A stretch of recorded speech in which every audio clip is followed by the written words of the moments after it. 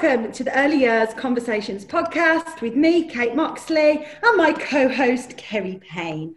We are super excited to not only have a jingle to start off our podcast today, but also to be welcoming Hannah Little to our podcast.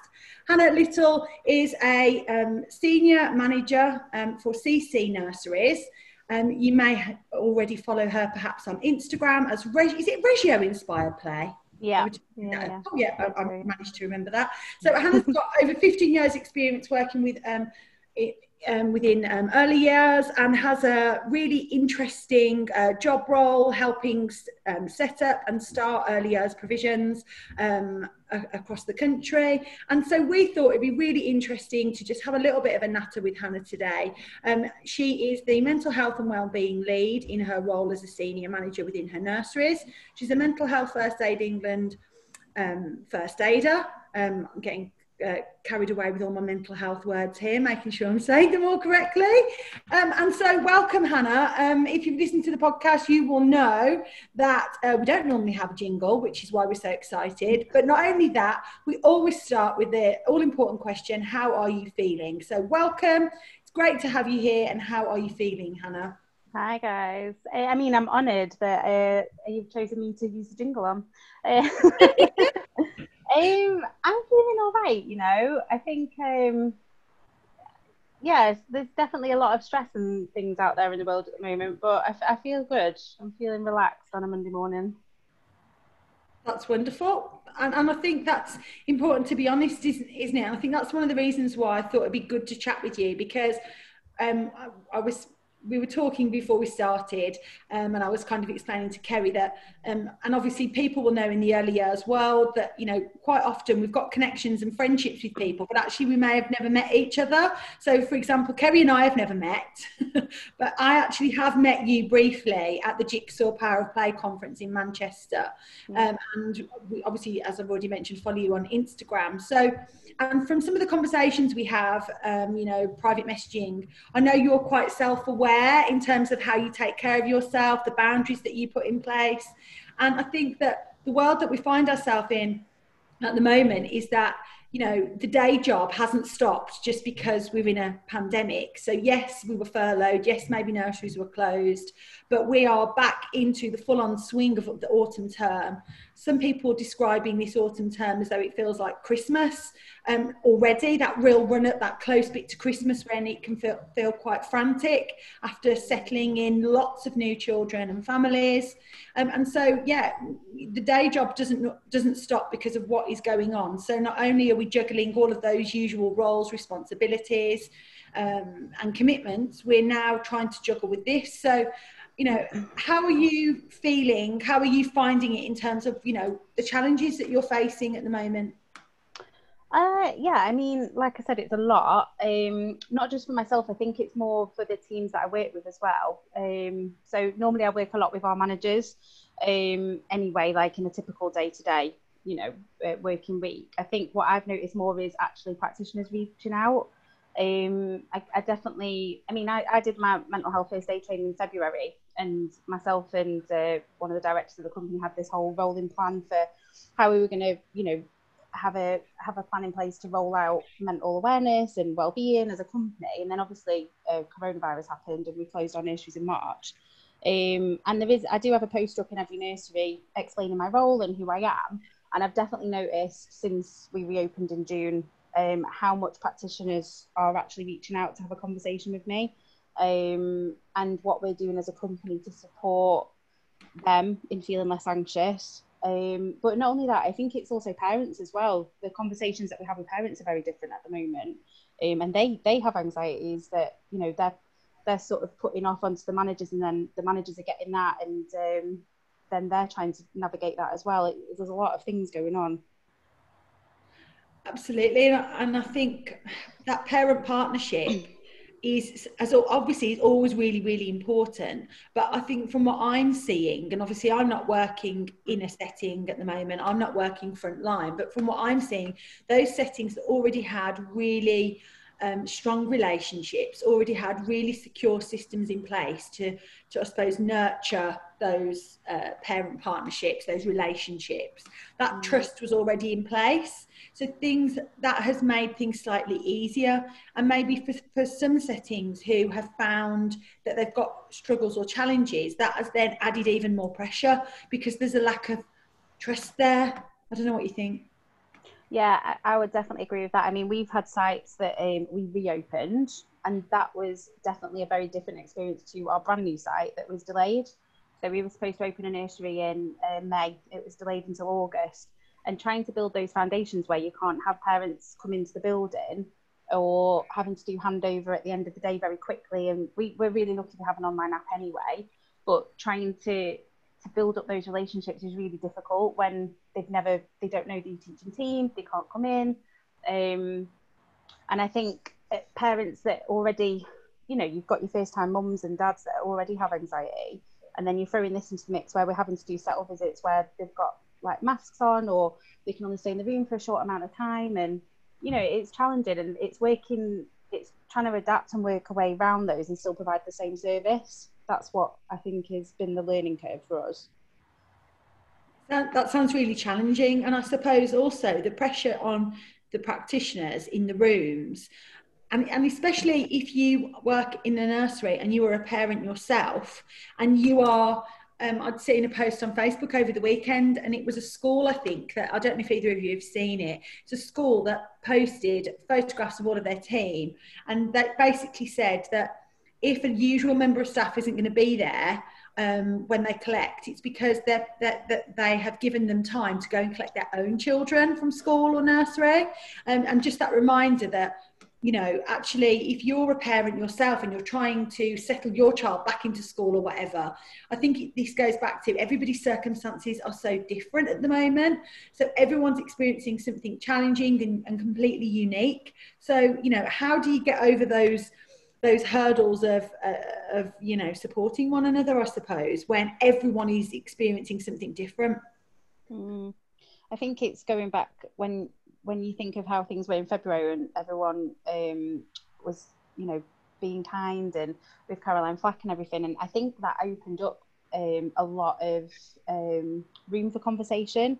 And I think it's just taken a step back as well, I always try and say to all my teams, you don't know what someone else is going through. So, you kind of have to, it goes back to like those core values of listening. People are flying off the handle. They're dealing with different stresses. We've had parents losing their jobs and income. And, it's just about taking that time to actually set aside. And yeah, we have to adapt, and we're doing lots of Zoom meetings with parents now. And, but it, like I said, it's just working out those ways to still provide the same level of service, but doing it in a different way and taking time to speak to each other. Yeah. I think it's that empathy that you describe. I think that's something lots of people have developed during this time, because we've spoken about it on previous podcasts. We've all got stuff going on. So I think it has developed more empathy in us. What do you think, Kerry?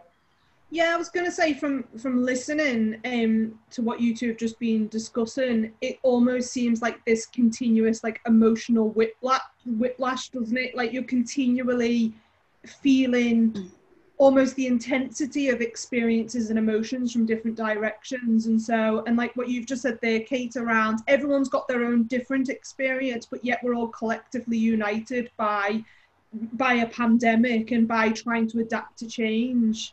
And I think what's really interesting around the empathy discussions is that our empathy has increased as a result of our tolerance of hard emotional experiences increasing. So we're all kind of flying off the handle. We all have I certainly have been much angrier and much kind of just a very short fuse. And so it's almost like when practitioners are in the setting, they're feeling so many emotions themselves that they're then able to kind of go, actually, if I feel like this, how must somebody else feel, or what are they? So it's kind of that combination of we're collectively united by a pandemic, each with different experiences, but then also there's a bit of a domino impact, isn't there, of like what you've just said there, Kate, around a nursery or a school thinking, well, actually, our teachers need to go and pick up their children as well. Like it's happening to everybody. And Yeah, it just feels a big bowl of trauma soup. Like I'm trying to think of the optimism within it, but I suppose shared adversity, the only way is when you're hitting rock bottom with these things, the only way really is up. And I think from what you've described, Hannah, like just from listening to you up to now, is there is something in maintaining a calmness. Like you don't seem to be like, everything's on fire, we need to all have breakdowns. Like, no, we're having, and I do wonder if some of your practitioners have come and spoke to you because that sense of calm that you're obviously putting out there in the world of, yeah, this is difficult, but we need to connect through those conversations. And I suppose the thing on my mind is, obviously share what you can and will, but what types of conversations are you having? What are the feelings that practitioners are experiencing? A loaded question. I know, yeah. Like I said, everything's on fire. Yeah, I mean, when we decided to take the decision to close our nurseries. When we reopened, we had a good week with all of our sites where socially distanced, but we basically said, what are your concerns? But even before we even took the decision to open, our communication lines were very much open, not just with myself but also with our director, and we listened to what everyone said, because that's really important. You have to understand what the team that are working with the children every day, you have to understand how they're feeling so that we can best support them to then, it's all about the emotional environment, isn't it? If our practitioners are anxious and worried, that's just going to impact on the children. So yeah, that was really important to us. So we did a good week of training prior to opening, and then since then it's just very much been having those open lines of communication. And okay, the government make different announcements and it's different from local area as well, but it's about how we manage that with our teams, and letting them know that it is a safe space. And all of our managers have had to have those conversations with different practitioners about very different things. Some it was like transport worries, or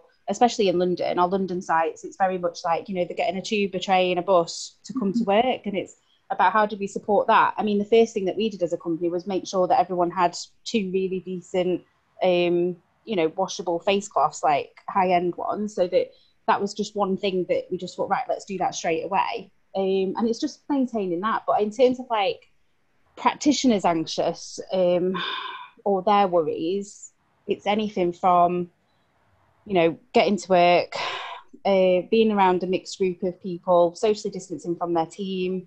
We're obviously not socially distancing from the children, but it's how do we still maintain those relationships with, as a little community in a nursery when you're doing it from 2 meters apart.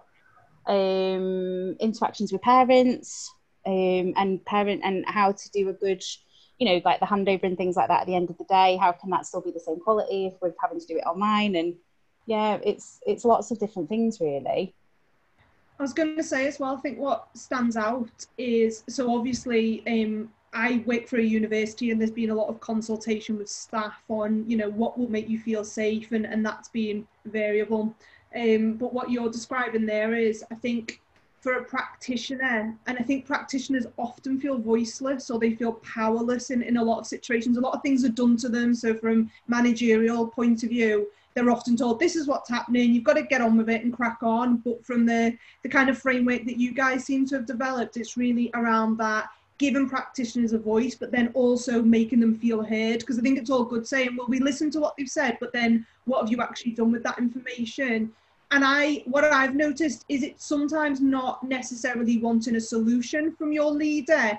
It's wanting to know that they've gone, actually, that 2-hour journey into work, or having to go on 3 modes of transport, or having to manage dropping your own children off and then getting into work. Like even just having somebody emotionally connecting over that and going, I feel that must be difficult, I think does lift the lid of stress a little bit. It kind of makes you go, oh, somebody understands that this is quite difficult. And I think sometimes the error in leadership is that leaders think that they need to find the solution, but often it's about giving them a space, like you said, a safe space to be heard, to have a voice. And I think what often ignites anxiety in people is if they don't feel in control of the situation. So if you don't feel heard, you don't feel in control. So what you guys have done sounds really, and even that, like getting, because you would be like, oh, me fancy face cloths that I've now got. I know those things can sometimes go down tokenistic avenues, but with COVID, we need those things. They are, you know, part of our survival. And so that sounds, really, it sounds like a big warm hug that you are providing. Yeah, I think that's that. You know, we have core values as well as a company, and I think what when the closure and everything happened, and obviously we furloughed most of our employees, it's kind of like taking that time, and me and Kate have spoken about this before, about taking a step back and just taking each day and what can we do today, you know, being a bit more calmer and appreciating the small things.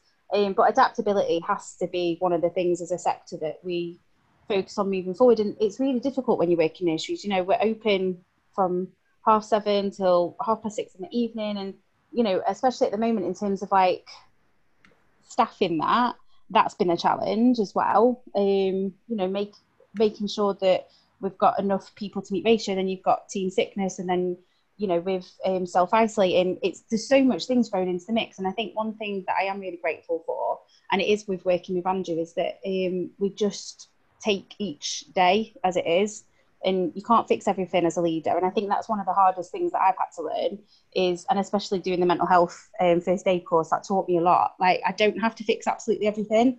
And sometimes it's okay if I don't know the answer to something, and I just say, you know, can we just take a minute? Like, I'll come back to you, but feel free to, you know, carry on saying what you're saying. And that's okay. And I think that's one of the things about this year that I've learned, definitely. It sounds really interesting. I kind of want to go back to what you were talking about in terms of the core values, because we've kind of said about, you know, we talked about those parent relationships, and I think that if, for whatever reason, you had really secure systems and operations in place and things were running as well as they could be, then you were kind of in a better position to hit the ground running. But as you said, for all sorts of different reasons, there'll be many different circumstances why that hasn't been the case for some people. And I think core values are such a huge part of that. Something that I talk a lot about is, you know, why do I work here, or encourage managers, all early years practitioners, to think about, why have I chosen to work in this setting? Why do I bring all my knowledge, my skills, my strengths, my experience to this setting? What does this setting offer me? And I see sometimes, I've seen some kind of conversation around, well, they should just be grateful they've got a job at the moment, which is such an unhealthy mindset to have.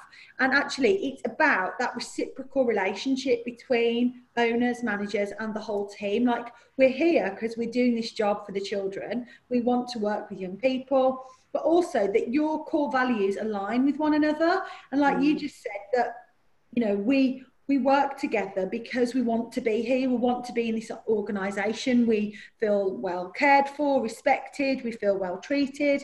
And I think and those aren't just big fluffy well-being things that sometimes people think well-being is. It's actually the fundamental systems we need to have in place to be able to go to work with a happy, healthy team who genuinely care about each other every day. Yeah, I mean, I'd massively agree to that. I think when I first started having a proper look at it was 2 years ago at Laura Henry's annual conference. And I got chatting. I mean, I talk to anyone. I will have a chat with anybody. And actually focusing on what well-being actually means. And then obviously I started following different people. And I think the one thing that I would say that I do encourage all of my team is who you are connecting with. So like on Instagram, Twitter, you know, in early years, there is some really good voices that, you know, really promote what early years should be about. And I share as much as I possibly can. But yeah, actually focusing on wellbeing, and then obviously doing the mental health first aid training. I think that just was another layer. I was like, okay, so I thought I was doing a really good, you know, job of doing this. And I did that training, and I was like, okay, take another step back, have another look at what we can do to support. And I think it is that knowledge is definitely key, and providing like a space where, you know, a relaxing space where your team members can, you know, sit and have a chat with each other, have a cup of tea, you know. All right, I might have like different books and things like that to if they want to, but I think it's about the time and the spaces that we are creating for people. Yeah, absolutely. I can remember delivering some training with a group of managers and leaders, and like one of them was saying, you know, I just don't get a minute. Like the door, there's always someone knocking on the door. I don't even get to have my lunch break in peace. Like I feel like I'm giving and giving and giving to my team, and I feel like it's never good enough, and I'm just so exhausted with it. And it got to the point where, you know, she was just starting to think quite negatively about people that this particular lady, about people that she was working with. And I was kind of like, okay, let's take it back. Like you just said, let's take a step back. Where are you having your lunch break? Oh, she's like, well, it's not even really a lunch break. I'm sitting at my office desk. I'm eating my sandwich. And I said, so you're still available? Your team still think you're accessible because you haven't put those boundaries in place. So it's unfortunately, you'll want to do your job role to the best of your ability and always be accessible. But because you're doing that, when do staff know when to come and knock on the door and when not to? Because if there's no, you know, specific time that you're having a lunch break, and not only that, if you are fortunate to have, because not every setting does, a space where you can go and have a lunch break. I don't mean every single day, but once or twice a week as a manager, are you going in and having a lunch break and sitting with your team? Because we all know when we've worked with children, sometimes it can be the middle of the week, can't it? Before you've even found out what people did at the weekend. Like how many times do you try and start a conversation with someone you work with and it gets interrupted, the phone rings, a parent comes, or, you know, we get on with the job. We don't have time for these kind of personal conversations. So in some ways, it's nice for you as a manager to make sure you're taking that break, but also to, like you said, creating those spaces where I can have informal conversations. So my staff feel like we've spoken to one another. They know stuff that's going on with me. I know stuff that's going on with them. And they don't feel like they need to always knock the door. So that then I'm putting some kind of boundary in place, really. Because it's all these little things that add up, isn't it? Yeah. Yeah, and I think boundaries as a whole is one thing that I do really support my managers with.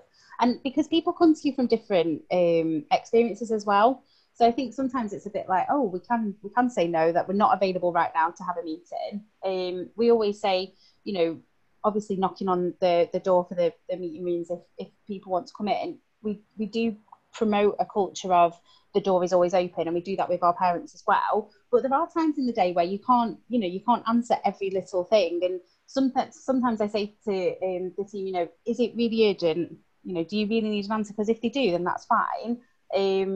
But some things, you know, they wait until like 4 o'clock, and we have morning huddles and afternoon huddles, so that our heads of room can then come and have a little bit of a, you know, even if just a 5-minute catch up in the morning with the manager. So all the heads of room, we have a bit of a chat about the day. We have a very clear communication sheet, which is then pinned up in the team room. Everyone knows when their lunch breaks are that day. I think communication has to be key. And especially navigating through this new world that we live in, that just shows to me like how you can't fault on it. You've got to really provide a culture of open, clear communication right from the bottom. And it does start with the basics, doesn't it? Of like even just you saying that about knowing what time your lunch break is, and kind of almost was catapulted back to being a practitioner and feeling that panic in the morning of, am I going to get an early lunch or a late lunch? Well, if I get an early lunch, then I've got to wait. Because I used to, you know, if you're on like the midday lunch and you're like, but then I come back at 1 and I've got longer hours with that. And you'd be like, oh, and actually just, if you know that beforehand, you're like, okay, well, these are the things I can put in place when I know the afternoon's going to feel longer, and I'm going to start clock watching, because the hours that practitioners work are, they're intensive. They're very kind of intensive physically and emotionally and mentally. But I think some of the things that you just talked about there as well around, as a leader, having those boundaries, actually, that those protect yourself and they protect your practitioners as well. And then having systems in place, like the huddle is such a good idea. Like having a huddle where you can all get together. I mean, I'm just wondering how I can organise huddles with people, being as I just work by myself at home. Start, like, just emailing, do you want a huddle? Like, you know, and organise a few huddles with different people. Huddle is the new cuddle. We can't. I love it. I love that idea. But it is. I also think I can remember being, you know, obviously being younger. Of course, I can remember that. But I can remember just sometimes wanting a bit like, I've also got a memory of being a child and like just wanting my mom's attention a little bit, like trying to think of things I could like tell her. And sometimes as practitioners, you know, you do want to you know, share stuff that you've done with, you know, an area manager that comes in once a month. You want them to know this special display you've done or this awesome conversation you've had with, I don't know, one of the parents, or you know, you do want people that you work with to notice you, and it's a bit like me, and actually it's like parenting, isn't it, when you're leading a large team like that. And so I think going back to what you were saying earlier about, and Kerry and I have spoken about this a lot, is somehow, I think, especially in early years, we've cultivated this space where we can't be wrong. There's no room for error. We always got to have an answer as a manager, and or whatever role that we're doing. And so this kind of, if someone says, oh, this isn't quite right, or maybe you didn't do this in the way that I was expecting, feels like you've been stabbed in the heart. It's like, oh, I can't take that. And actually, I think it's about just like, I don't have all the answers. No one, you know, none of us have all the answers. A safe way, a space where we can show up and be like, yeah, I got it wrong, and that's okay. And I'm not talking about statutory requirements where I got it wrong and I went home and there was children still in the building. I'm not trying to belittle the responsibilities. No. But just, you know, we're just human. And especially at the moment, we've been through the ringer this year, haven't we? So, yeah, that's what I was thinking. Yeah, it's just a basic, like, compassion. And I think sometimes, you know, I've had conversations with practitioners, and at the moment with our new build, I'm there a lot more just to provide, like, support and training and things. And, you know, a lot of them have said that they've not worked for a company where they feel comfortable enough to have a conversation with the senior manager or even like the director, and to us that baffles us. Like, I think it's just so rooted in what we are about anyway as people. It does really baffle us. You know, well, we opened our new build, we did 3 weeks of training with the whole team before we even had any children in the building, but that's really important to us. And I think it is, you know, like Vanessa always says, your vibe attracts a tribe. And I think that's really, really important, because, you know, we know what we're all about, and, you know, we're not the right fit for everybody. We're definitely a bit different. But it's about being clear about your expectations, and, you know, like you said, boundaries fall into that, communication, everything. You spoke there about basic compassion, which I think everybody needs basic compassion. But I'm interested from a leader's perspective, and obviously I know everybody's different, but when you are in such an influential and like highly accountable role, how do you deal with those experiences of compassion fatigue? Because we can all give a lot to others, and we can hear a lot, and we can listen. So how do you manage your own? And I know it sounds quite harsh to call it compassion fatigue, but it does tire you out when you're like, that's the 10th practitioner that I've had to listen about their, you know, experiences and issues. What's your approach on that? How do you deal with that? I mean, it's not easy. It's definitely something I've had to learn and develop. Again, it's for me, it was a turning point with different people that I connect with. So, you know, being able to say no, that was really difficult for me to start with. Doing different sorts of training where you talk about, I've always kind of like, and I'm kind of waffling a bit, but when I did like the mental health training and you talk about your stress container, because I've always thought, like, how can I go through an experience exactly the same as someone else, and they might, to me, it looks like they fall apart, and I'm not actually that affected. And actually having that understanding about why that is, that really starts it, really. And I just know, you know, when I've had a really rough week, it's about being able to say. So I will say to the senior team, like, you know, I need a day. Like, I need to turn off. I can't take any more on. I used to really struggle with it. It's definitely something I've had to learn. I always wanted to be like, I can go 110 miles an hour all the time, but you just can't. It is a hard skill to learn if you're not good at it. You know, I've met people that are really good at that, and they'll just say, actually, I can't take that on right now, and well, I'll come back to you on it. But yeah, it's a learned behaviour for me.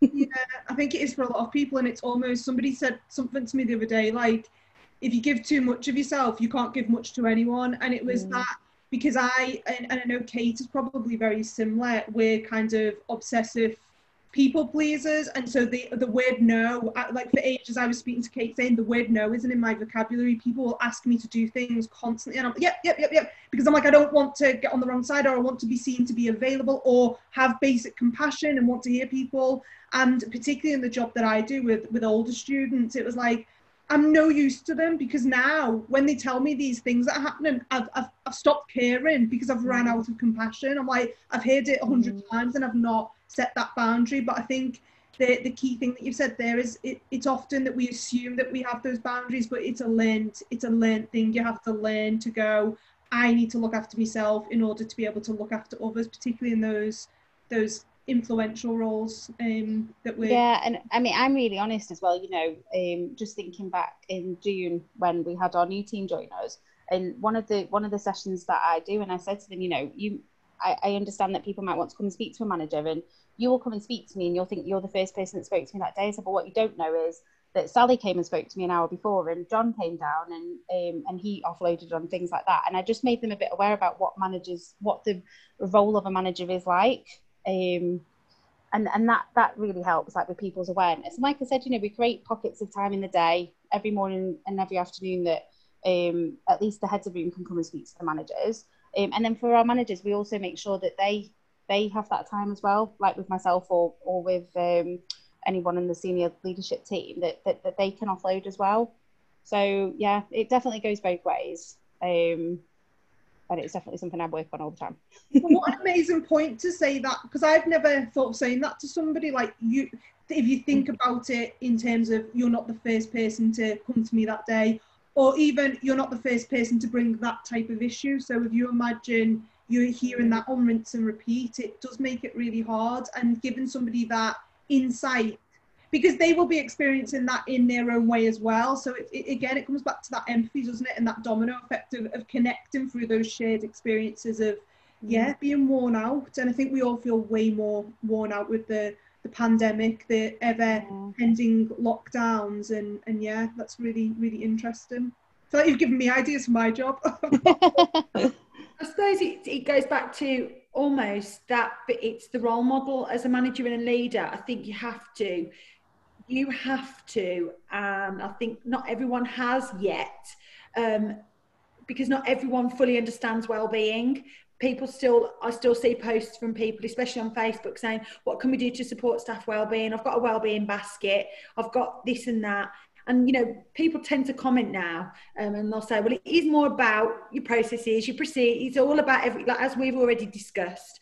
But I think if you have that core understanding of well-being and actually how you're having to take care of your own mental and physical health in your role as a manager, then it develops, it develops that ability to, like you've just said, put those boundaries in place, but also make the team know you're not invincible. Because somewhere along the line, we as managers, and I'm saying we, when I was a manager, I felt like I always had to be okay, always had to be invincible. Like Kerry just said, I would never say no. Our door is always open. I'm always here for you. But I know I struggled with, who do I get to go and talk to? Because I didn't want to put on my team. And it was that real fine balance. And so it's really just, we're human too. So we're not saying don't come and talk to us. We're not saying, we're not interested. But also we're human, like we're not machines. And I think that real developing, like almost like, it sounds like, I don't want to be a bit of an X Factor cheesy moment. I'm not going to play the jingle again, but it's a bit like that own kind of learning journey around your own well-being, actually the impact of that mental health first aid. And I wish you'd done it with me, but you didn't. So in case anyone's wondering why we're mentioning it so much, it's actually just a fabulous course. It's not because she did it with me. So I just wanted to point that out too. But all these things make a difference, don't they? Yeah, of course they do. The one thing that I would definitely say that gets me through, because my job role is really unique, and managing a site is very different to like them being an operational manager. And I think less people talk about it's very stressful being a manager. I think when you're a senior manager and you're having to deal with all different sites and pockets of things, and you're dipping in there and things like that. The thing that's got me through the last 2 years is having that wider connection of colleagues and that support. And, I do truly have some really good connections in early years, and that does get me through some really tough weeks. I mean, I put a post out last week and you messaged me like, are you okay? I was like, yep, it's Tuesday. And you know, I probably dealt with like 50 things by 9 o'clock in the morning, and it is exhausting sometimes. But yeah, definitely working on promoting that culture of being honest. You know, I find it really difficult to say to anyone that I'm struggling. I do. It's just something, even in normal personal life, like I wouldn't be the first person to be like, I am actually struggling. And building relationships with managers where they understand. You know, I've just had a lovely conversation with one of my managers this morning, and she was like, no, I know how busy you are. It's okay, you can come back to me on this. It's not urgent. You know, and it's that respect and understanding, I guess. Yeah, absolutely.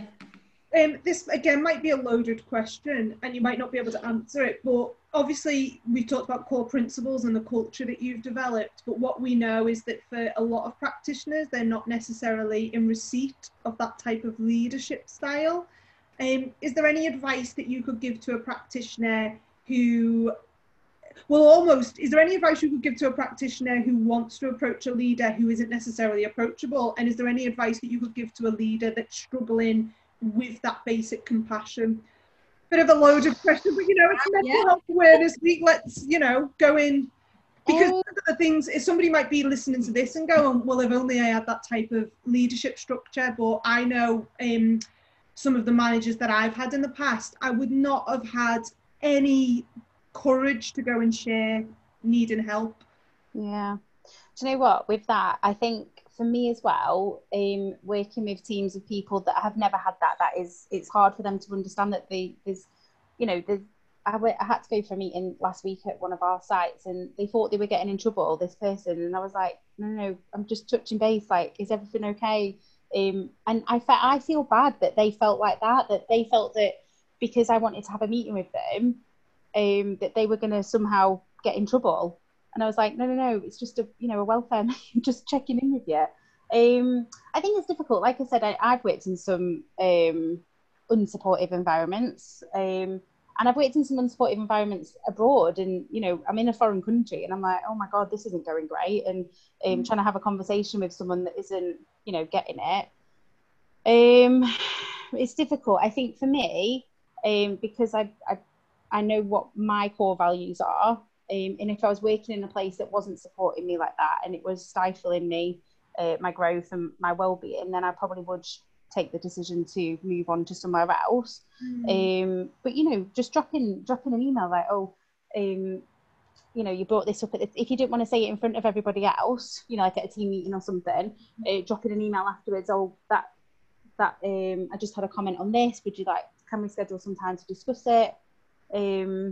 I would start it like that, really. I think it's difficult the other way around if there is a manager that, you know, if it's someone's like leadership ability. But like I said, you're going to get that in all different. Well, I was definitely that person as well. I was not a very good manager at all. Had no basic compassion really, because I kind of the job looks easier than it is, I think, is the reality of a nursery manager. But the reason I was on my iPad earlier on, I was to look really rude, but I read an amazing book, and I don't know if either of you have read it yet, and it is called Making a Difference with Children and Families, Reimagining the Role of the Practitioner. And it goes through, so it's got like the practitioner as an advocate, the practitioner as emotionally intelligent, the practitioner as playful with children. And it is a phenomenal book for leaders and practitioners, because it talks about some of those things that you can do to really develop a connection between the kind of leadership structure and the way the practitioner behaves, acts, and how they develop those core principles. And I think some of the things that you've just said there is, you know, I think we are predispositions that when you hear a manager or a leader say, I need a meeting, you think, shit, I'm in trouble, we've done something wrong, she's coming for us or he's coming for us. And I think sometimes from a leadership point of view, it's about, because I think sometimes you do have to actually physically set aside time to provide positive feedback. I'm going to go in and I'm only going to say what they're doing well, because I need to empower and lift them up. And so you're almost like retraining their brain into not everything is a threat from a leader, not everything is a call out or a, pull down. So I think that, the fact that you're like, actually, I'm just coming in for a welfare, checking in with you, making sure you're all right, it just goes so far, doesn't it? And then for a practitioner, if they don't feel confident to speak, in person or in a team meeting, actually dropping in an email and developing, because we're a technological world, aren't we? So developing, I've heard of this term now, netiquette. So how we behave online and how we can actually communicate emotionally online, because that's been that's been so difficult as well, trying to communicate virtually and trying to be polite and emotionally in tune virtually as well. So yeah, I think that's really handy, some handy ideas that have come out from what you've said. Yeah, I think it's about knowing your team, isn't it, at the end of the day? Because everyone communicates differently. I mean, all my team will tell you I am someone that prefers a conversation. So, but I work with people that would solely prefer to do with email. I'm talking like internally, like, you know, finance managers and marketing and things like that. They don't have time to have a conversation, but I'm such a talker that that's something that I have to really, you know, be like, okay, an email is fine. And I have had to learn that, but it is knowing your team. You know, you've got varying people from like apprentices right through to people that are degree qualified and all different walks of life and experience, and everyone communicates in a very different way. And, you know, I've always been really confident. I can stand up in a room and talk about anything, but you have to sort of understand that the 17-year-old apprentice whose first job it is not going to be that type of person. So it is making time for everybody and communicating in different ways. Yeah, and we've spoken about this before. You know, we expect ourselves from other people, and if you're the role that you're doing now, as you just said, if you're expecting the same, you know, things from your 17-year-old apprentice, then there's something wrong there, because then they're not going, you know, it's about meeting them where they are right now. And I think, you know, as we talked about at the start of the podcast around being self-aware and having that awareness as a manager, I think, like, going back to what, you know, Kerry kind of just asked that question, you know, if you're listening to this and you've got management or leadership, you know, responsibilities, it's, you know, are you able to have those tough conversations with people? How have you created those spaces for practitioners to be able to talk to you? If they're not talking to you, whether it's through appraisals or supervisions, or, you know, if you don't feel like it's that reciprocal process where you can have those open and honest conversations, then what can you do differently? Because they will have stuff they want to say to you. How can you kind of cultivate those spaces to make sure that they feel comfortable to show up and ask those questions? But I mean, it's been absolutely fabulous kind of chatting with you, and I think we could kind of chat all day. We'll have to maybe get you back again in the future. One of the things that we're going to be doing with this series of podcasts is kind of, and Kerry's already given a book recommendation there, but like, we finish with any kind of top tips or anything you've read or listened to recently that you would recommend to anyone. I just wanted to point out to people my kind of recommendation based on what we've talked about today was I listened to the Brené Brown podcast way back in lockdown with Dr. Mark Brackett, and it was called Permission to Feel, and it was based around that book from Dr. Mark Brackett, which is you know, Permission to Feel, unlocking emotions, and it's for children and for adults. But all of those things really led into this mindset around emotionally intelligent leadership, which I think listeners of this podcast in particular might find interesting. So that's my kind of top tip and thing that I think someone would find interesting. Hannah, have you got anything that you would add there? I would just say, for me, especially in a leader, I know you don't always have loads of time, but I would say it is the people that you connect with. And in terms of mental health and well-being, I would definitely recommend becoming or having someone in your company a mental health first aid lead. I think it's completely changed how we approach a lot of things. And obviously, I know you run that course, so that would be my recommendation. Thank you, Hannah. That's fab. Any thoughts or feelings from you, Kerry, there as we finish our...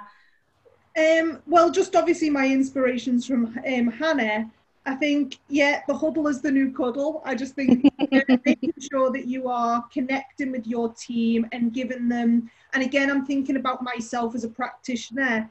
I know that I would go to the office door because I was seeking validation or connection and skiving, as we all like to do. But it was actually recognising that staff do need those points during the day to have a moment to go, oh, look what I'm up to. So really connecting. And I think what you've said there, Hannah, around conversation.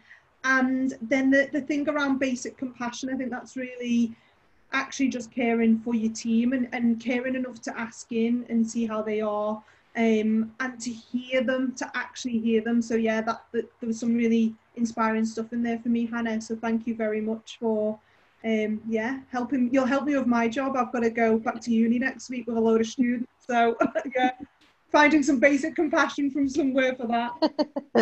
Yeah. Oh, thanks. And I think I would just add in there, if you maybe, you know, if you are a manager who's listening, thinking, actually, I think I'm doing these things really well, but actually I haven't got that connection. It's then flipping what Hannah said round and then seeking out that connection. So, you know, we've talked about, you know, we've established our relationship kind of just online, really. Have you got supportive people around you that understand your job role, that you can connect to, you that can support you if that's the thing that you feel like you don't have? So, yeah. Oh, well, thank you so much, Hannah. It's been really fabulous to chat with you today. Thank you for taking the time. And if people want to follow you, they can find you on Instagram. Remind everyone of your Instagram. Yeah, it's Radio Inspired Play. That's my Instagram handle. I'm also on Twitter as well, but I think it's just Hannah Little on there. Okay. That's wonderful. So it's great to be able to connect with one another and support one another as we continue on through this time. So thank you so much. Thank you. Thanks, Hannah. Thank you.